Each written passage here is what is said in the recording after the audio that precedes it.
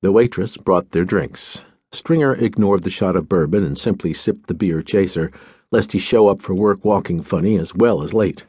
Remington downed his own shot, murmuring, "Waste not, want not," and downed Stringer's before he went on, soberly.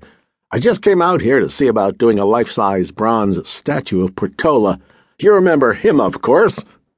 Stringer chuckled dryly and replied, "A mite before my time if we're talking about the Spanish gent who settled Frisco Bay. I don't see why anyone would be all that concerned with you or even Richard Harding Davis reporting on the Portola expedition of 16 whatever. They must think you're out here to draw pictures of something else."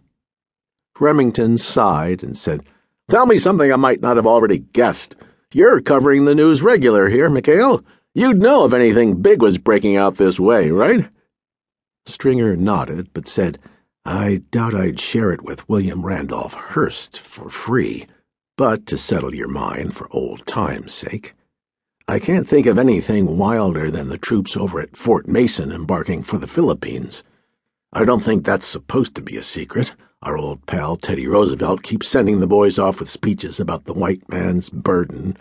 I just can't see him sending you warnings not to report the story, or, hell, draw pictures of naked ladies striding up the gangplanks."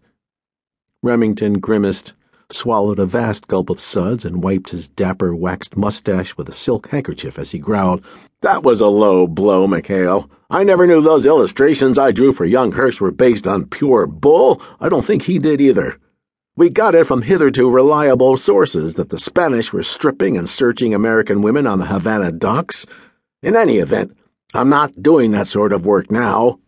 These days the public seems to demand photographs instead of sketches of big news events." He finished the last of his beer and added, "I don't know why. Even when a photographer happens to be right on the scene, the results are so blurred and muddy next to a good line drawing." Stringer said, "I know. I saw your sketches of the events at Wounded Knee next to some pictures an Army photographer took.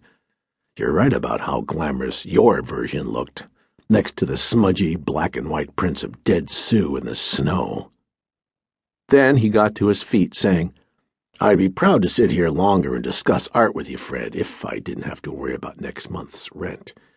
I've no idea who could be trying to keep you from